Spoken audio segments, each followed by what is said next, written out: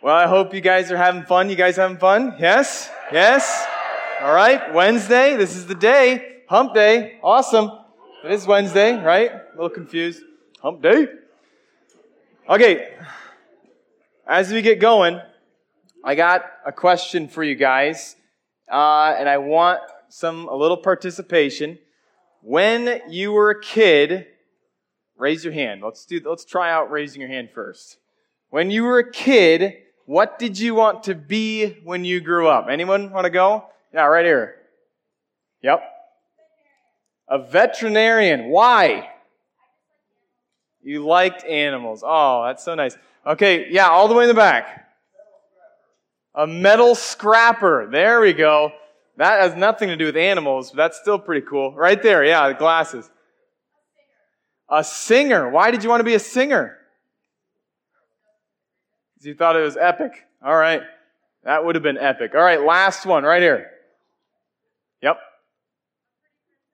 A pretty princess. Because princesses always change their world and they always have a happy ending at the end, right? So that's a good gig. And you know, if you're giving honest answers to that question at least, it oftentimes becomes obvious to us that the reason why we want to do something when we grow up is because we want our lives to matter. It's because we want our lives to make some sort of difference.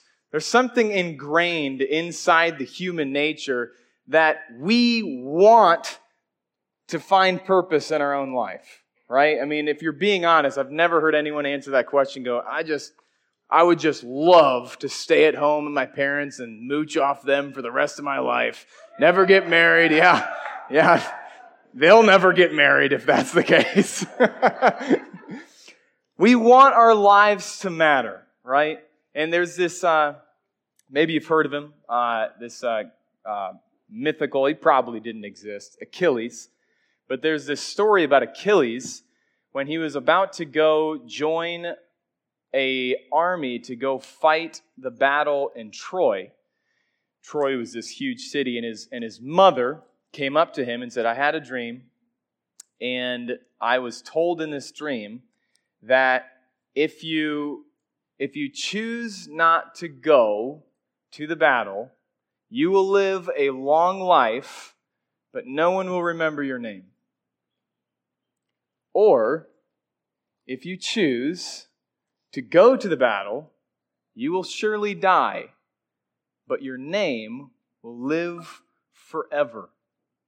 And so, of course, Achilles took the bait. He went into battle because he wanted, just like all of us want, something inside of us is telling us, we want our lives to matter. We want to impact the world in such a way that our lives, we can actually reflect on them and go, okay, I did something. I want to do something. And everyone has this, whether you're a Christian or a non-Christian. But we've been looking at the life of Paul, at least we did yesterday. And I kind of made that statement at the beginning, where we're going. How we want to be transformed people transforming the world, right? If you're a Christian. And so we looked at the life of Paul, and we're going to continue to look at the life of Paul and just see how much of an impact he made. And we're actually going to look at a specific example in Acts 19, verses 32 through 41. So if you have a Bible, you can go ahead and open it up to that. And this story in the Bible is probably, at least in my mind, it's one of the most interesting stories that the Bible has.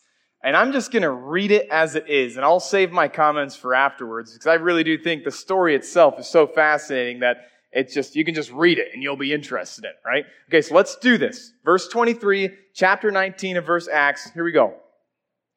About that time, there arose no little disturbance concerning the way, that is Christianity. That's what it was called then. For a man named Demetrius, a silversmith, who made silver shrines of Artemis, brought no little business to the craftsmen. These he gathered together with the workmen in similar trades and said, Men, You know that from this business we have our wealth. And you see and hear that not only in Ephesus, but in almost all of Asia, this Paul has persuaded and turned away a great many people, saying that gods made with hands are not actually gods. And there is a danger, not only that this trade of ours may come into disrepute, but also that the temple of the great goddess Artemis may be counted as nothing, and that she may even be disposed of her magnificence, whom all of Asia and all of the world worship. And when they heard this, they were enraged and were crying out, "Great is Artemis of the Ephesians!" So the city was filled with confusion, and they rushed together into the theaters, dragging with them Gaius and Aristarchus, Macedonians who were Paul's companions in travel.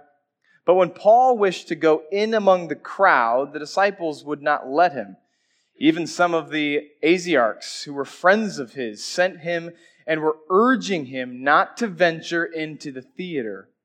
Now some cried out one thing, some another, for the assembly was in confusion, and most of them did not even know why they had come together. Some of the crowd prompted Alexander, whom the Jews had put forward, and Alexander motioned with his hands, wanting to make his defense to the crowd. But when they realized that he was a Jew, for about, watch this, 2 hours, they all cried out with one voice, "Great is Artemis of the Ephesians!"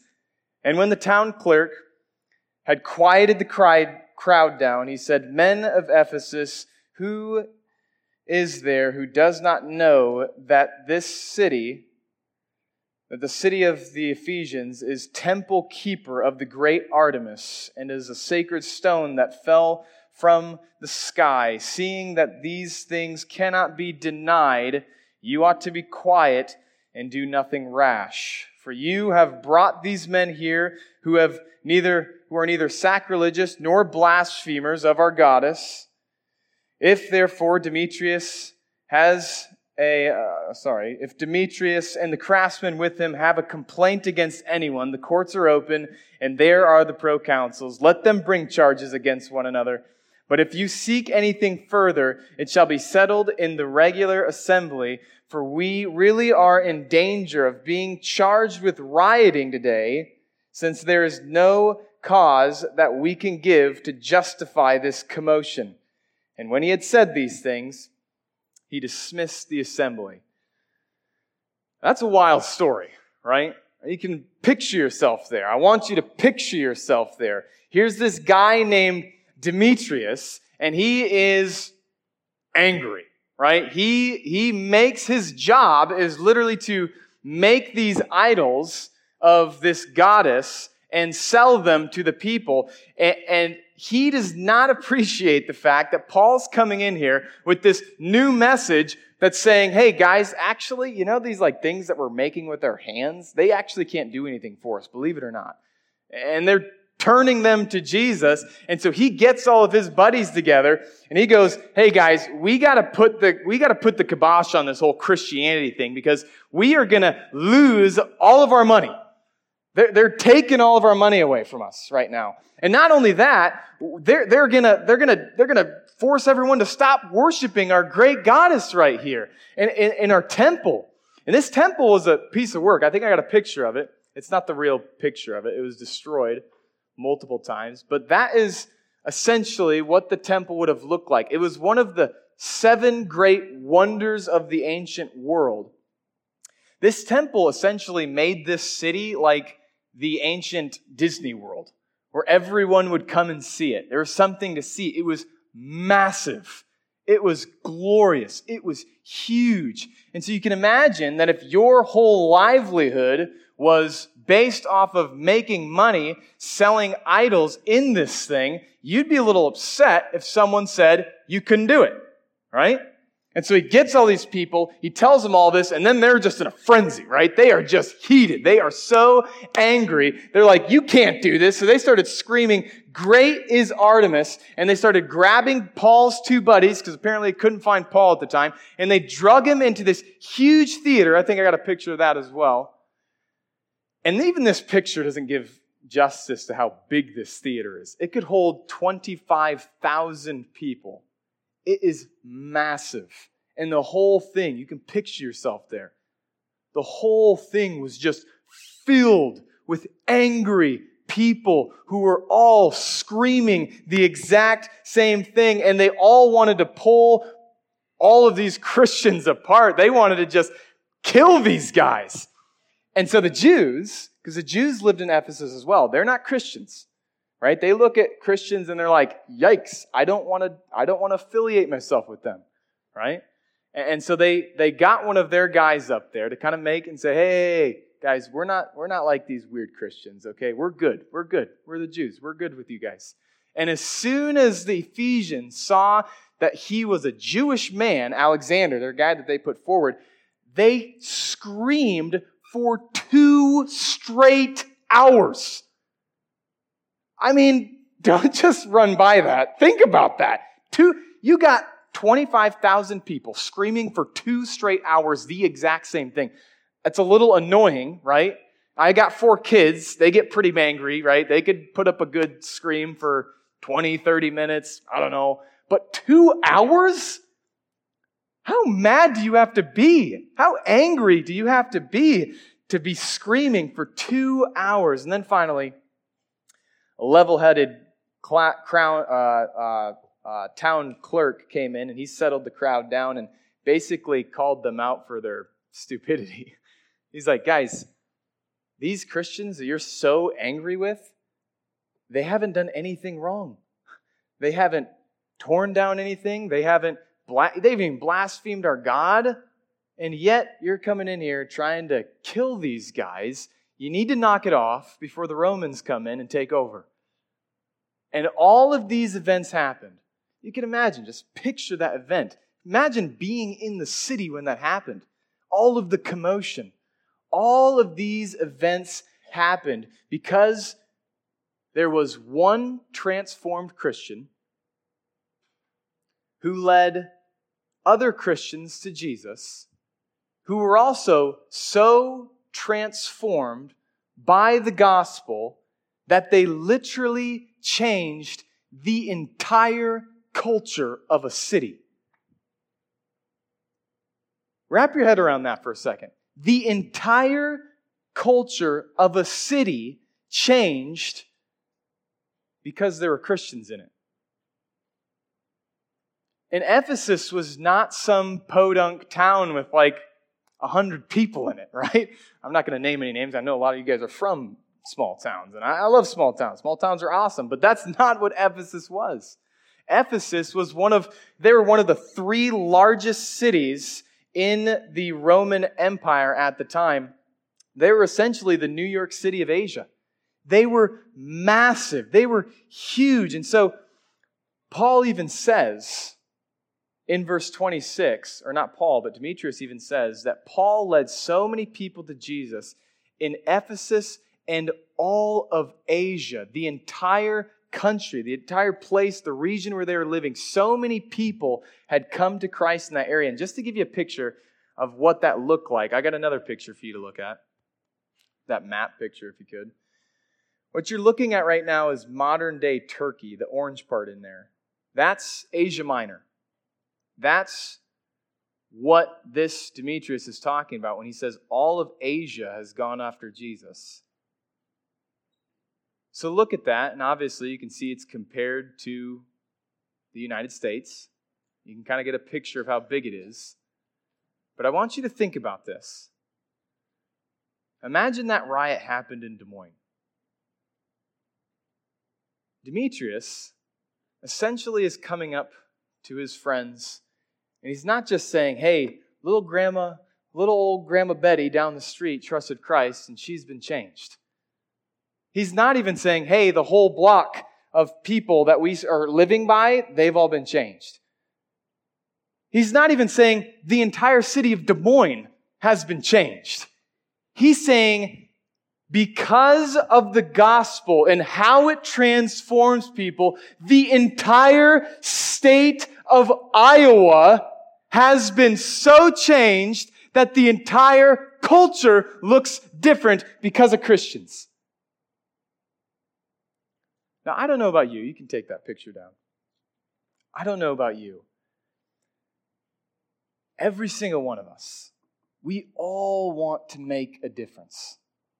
It's ingrained in every single one of us. But if you're a Christian, and I know there's many Christians in this room, I hope that there is something inside of you when you see that, when you see that the possibility of the power of the gospel and what it can do in your life and in your world, that should motivate you to want to do something crazy.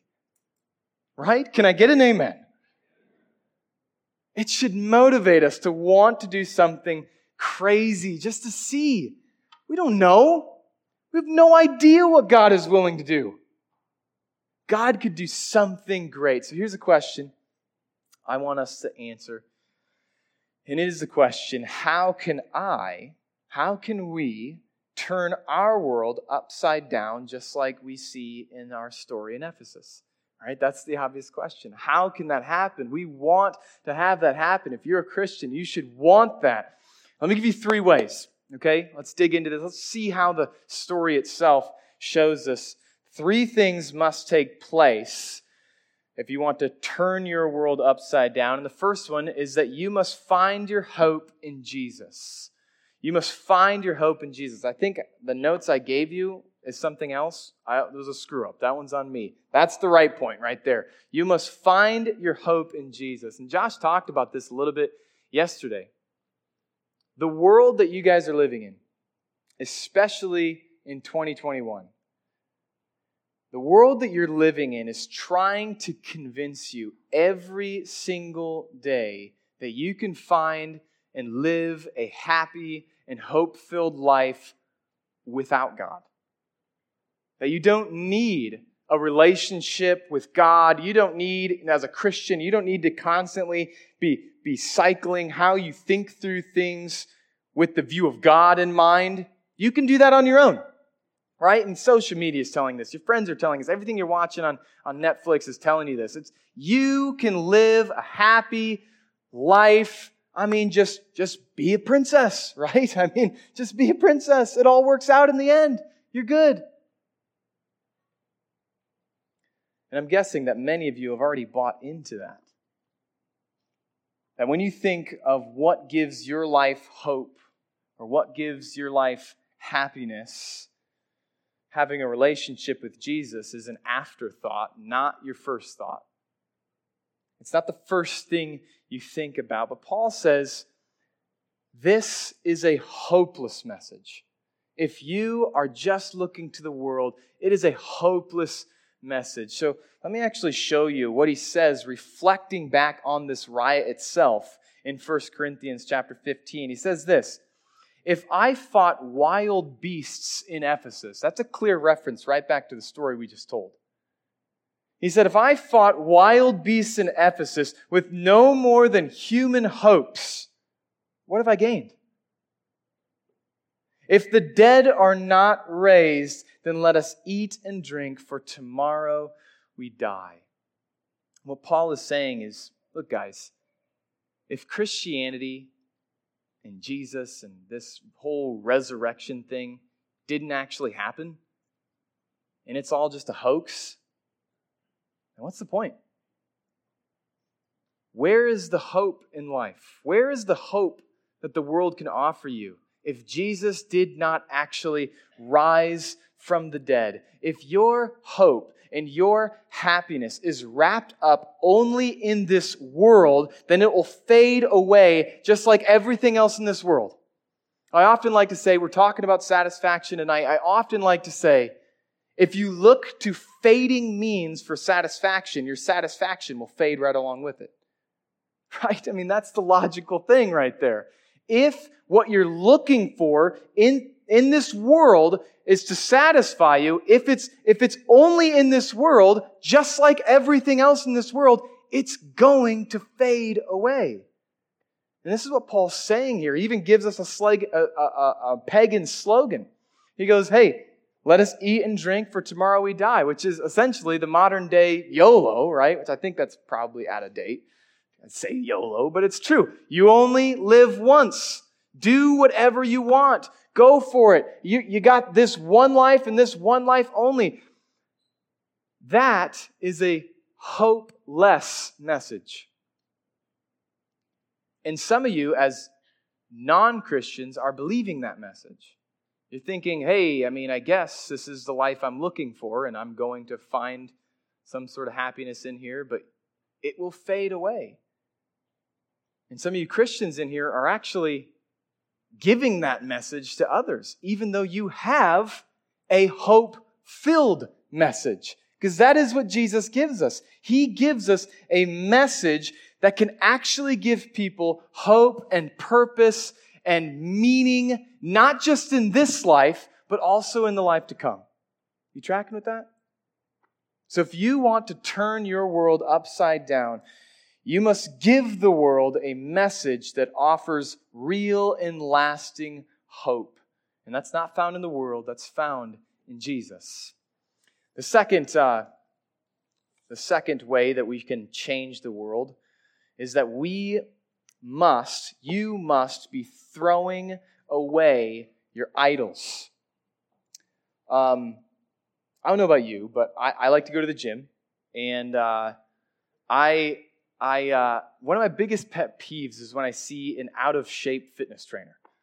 I don't know if it's just me, but I'm looking at this and going, okay, so you want me to pay you to help me not look like what you look like right now, right? And so I'm looking at that going, my instinct is to go, there's something off there, and I don't trust it. But guys, this is exactly how Christians want to change the world. So often, this is exactly how Christians think through this. They go, man, I got all these dreams. I got all these ideas for how I can change the world. Yet you look exactly like the world you're trying to change. And the world's just taking one look at you and going, who the heck are you? Why would I want what you have? You look just like me. You have this supposed hope. You look just like me. I'm not buying it. That's how we try and change the world so often as Christians. But the Christians in Ephesus, they realize this is not how they should think. They can't think like this. If they're going to change that city, they can't think like this. Look at verses 18 and 19. They're not ones that we read, but this shows how much they changed. It says, also, many of those who were now believers came confessing and divulging their practices, and a number of those who practiced magic arts brought their books together and burned them in the sight of all. And they counted the value of them and found that it came up to 50,000 pieces of silver, which is roughly $5 million. Imagine that. Throwing away $5 million. Would you be able to do that, right? That's pretty epic. But Paul, the point is here that Paul taught these new Christians that Christianity, it's not just claiming the name, it is forsaking your old way of life. And Paul would actually remind the same church this when he wrote them his letter in Ephesians chapter 4. He goes, guys, you have to put off the old man. You have to put off the old man and put on the new. But it starts with putting off that old man. See, this church in Ephesus, they knew that they could not both look like the world and change that same world at the same time. They couldn't do it. And so here's a question for you guys this morning. Do you look like the world you're trying to change? Someone once said, some people will never read the Bible a day in their life, but they will read you. And when they do, will they see Jesus or will they see the world? some of you in here are truly saved. You really do want to change your world. You really do desire to see your friends and your culture and your teammates come to Christ. But you also have this devil's advocate right here where you want to look like the world. Right? You want the world. You want God and you want the world. And just like Josh said last night, you cannot serve two masters at the same time. You'll never change the world if you look like it. I used to, when I first got saved, I should say, a week before I got saved, I started to date this girl who was a Muslim. And I was truly saved. And I really did love Jesus, and I was starting to become really passionate about Jesus, and I wanted her to know the gospel. Of course, she's Muslim, so it was a little difficult, but I shared the gospel with her. Except at the same time, I was still living a very worldly life. God was changing me in many ways, but I was still smoking weed, drinking a lot, going out partying. And from her perspective, she's looking at me going, okay, every time you witness to me, you're claiming this life-changing, hope-filled message of the gospel, except from my perspective, there's no difference between me and you. Why in the world would I want to become a Christian when Christianity looks no different than what I believe? She didn't trust me. She looked at that and said, I don't buy it. I don't buy it. And it was my life that was portraying that Jesus didn't have a hope-filled message, which he does. I'm going to guess that this is where so many of you guys are at. You do want the world around you to know Jesus. You do desire to tell your friends because you love them, because you're a Christian, and you should. But your lives look so contrary to the message that you're proclaiming that they just don't trust you. They don't buy your message. If you want to make big changes in the world, you must make big changes in your life. So what idols do you need to throw away? Think about that this morning. What idols do you need to throw away? What are the things or the people in your life that are causing you to look more like the world and less like Jesus? Is it a relationship? How are you going to tell someone that Jesus is the most fulfilling relationship they can have when you clearly are acting as if your boyfriend or girlfriend is the most fulfilling relationship you can have? Throw away that idol. I'm not saying you have to break up with your boyfriend or girlfriend. I'm saying just throw away the idol. Look to Jesus as your greatest relationship. Maybe you do need to break up with your girlfriend. I don't know. You figure that out. Is it your appearance? The way you look, your body, your image, your clothes, your style? We talked about this last night, but how are you going to tell someone that God not only accepts, but he also intentionally and purposely caused each and every single one of you to look exactly the way that you look for his wise and holy and good purposes if you're trying to find your acceptance or your acceptance in the way that other people view you, whether that's at school or whether that's on social media? You're giving off a different message than you're proclaiming. Is it your personal achievements, right? Your grades, your sports, your hobbies? Again, how are you going to tell someone that their success and identity is not found in what they can do, but what God has done for them on the cross, if from your life they're clearly seeing that your identity is in the success of what you've accomplished? Throw away that idol. If you want to change the world, you must be throwing away your idols. There's this story about this king. Actually, most kings did it in ancient times because if their empire was too vast, they weren't able to travel around and tell everyone who they were. So what they would do is they'd go over to these other places and they set up these statues of themselves, so that everyone would know who's in charge of that region. Well, in the same way, we Christians are supposed to be statues of King Jesus, image bearers of King Jesus here on earth, so that the world would know his own message. But the question is, are you relaying the message of Jesus through the way you look, or when they're looking at your statue in wherever town or city you're at, are they seeing an image of the world? Are they seeing Jesus, or are they seeing the world? You can't change the world if you look like it. If you want to make big changes in your own life. Throw away your idols. And lastly, you must be trusting the power of the gospel. And this is probably my favorite part right here. When you look at Paul, this dude's nuts, right? If you look at verse 30 and 31, his friends are about to die in that 25,000 seated stadium over there, and they're trying to kill this guy. And Paul's like, I got to get in there. I got to share the gospel with them. I got to do something, right? And if you're reading in Acts, and you continue reading in Acts, in chapter 21, he's getting beat up in Jerusalem till finally the guard has to basically pull him away, and he's getting up to the stage, and he's like, hey, I got to say something to these guys.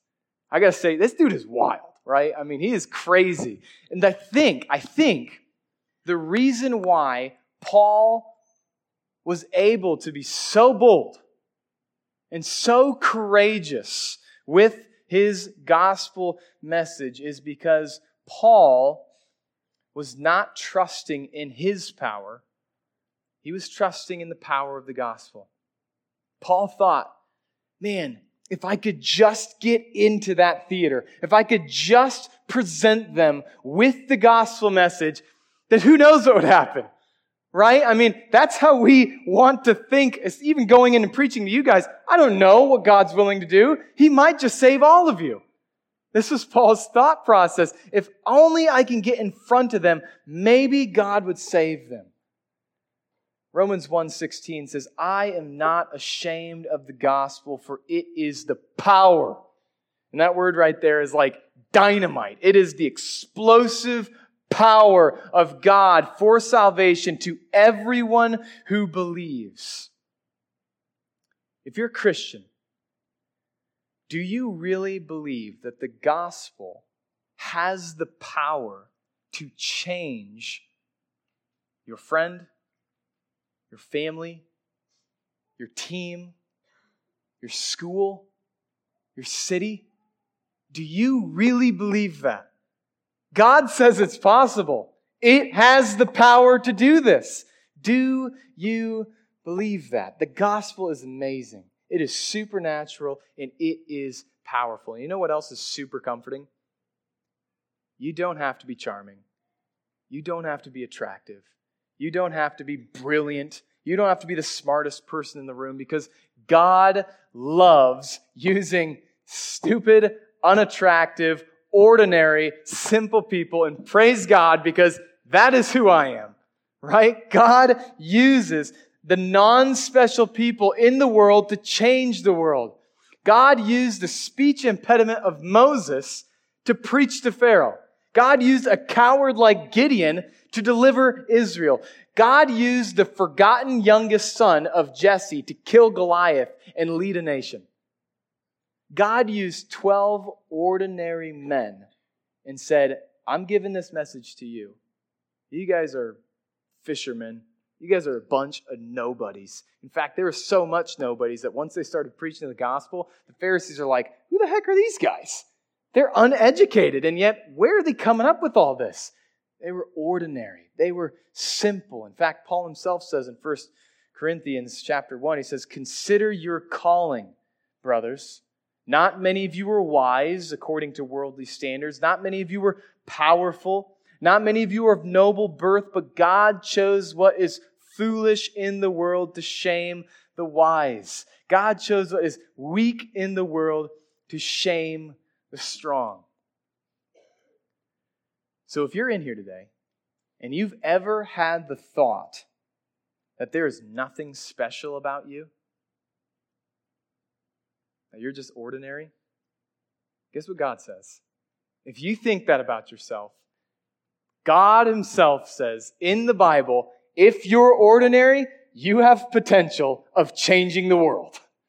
I love using ordinary, simple, uneducated people that know the simple things. Do you love Jesus? Do you love the gospel? Do you look into the eyes of people and go, because of what has been done for me, I'm so sinful, so undeserving of God's grace, that I can look at someone and go, you got to know this message. You have to know this message. God loves using ordinary people. The question is, will you proclaim the gospel and trust its power? So let me quickly, as we wrap up here in just 1 minute, give you 3 action steps. You ready for them? 3 action steps. How do we change the world? Look at your life. Look at your one, and look at your world. Look at your life, look at your one, and look at your world. And if you have a pen right now, I want you to jot down 2 names. Your name and the name of someone that you know that is unsaved. Look at your life. It starts with you. Have you truly been transformed? Do you know this message of hope yourself? You're not going to heaven without it. Today is the day. God has made you for eternity. He wants you so bad. Would you submit to Him? Are you throwing away your idols? Guys, this may be the one that hits home with most of you. You cannot change the world if you look like it. You just can't. The world's going to call you out. They're going to say, that doesn't look right. I don't buy it. Look at yourself. Look at your own life. And then look at your one. And what I mean by that is there's this pastor called J.D. Greear, and he has this philosophy in ministry where he goes, have one person in your mind and in your life that you are constantly, you will be resolved and committed to be praying and witnessing to them. Always have that one person in mind. Always. Lord willing, it'll be more than one, right? But at least one. Have that one person in mind. Write it down. Pray for them. And game plan, how can I share the truth of the gospel with them? And then finally, look at your world. Believe big and pray big. The gospel is a powerful thing. It is the power of God. So start to dream. Think about your cities. Think about your schools. Think about your teams and go, I know that I have a God that can change them. I want to pray and I want to believe that God will do just that. Let's pray. Lord, we know that you are a powerful God. We know that you are a God who has given, for whatever reason, you've given this message of reconciliation to us. Lord, we're sinful. We are so sinful. Lord, I pray that everyone in this room would come to know you first. And that if they do know you, that they would just catch a glimpse of being a part of something much bigger than themselves. Catch a glimpse of seeing the glorious team that you've put us on and how we can go out and share this message of reconciliation in the gospel to the world. And if you'd be willing, you could change the world through these kids. We love you. In your son's name. Amen.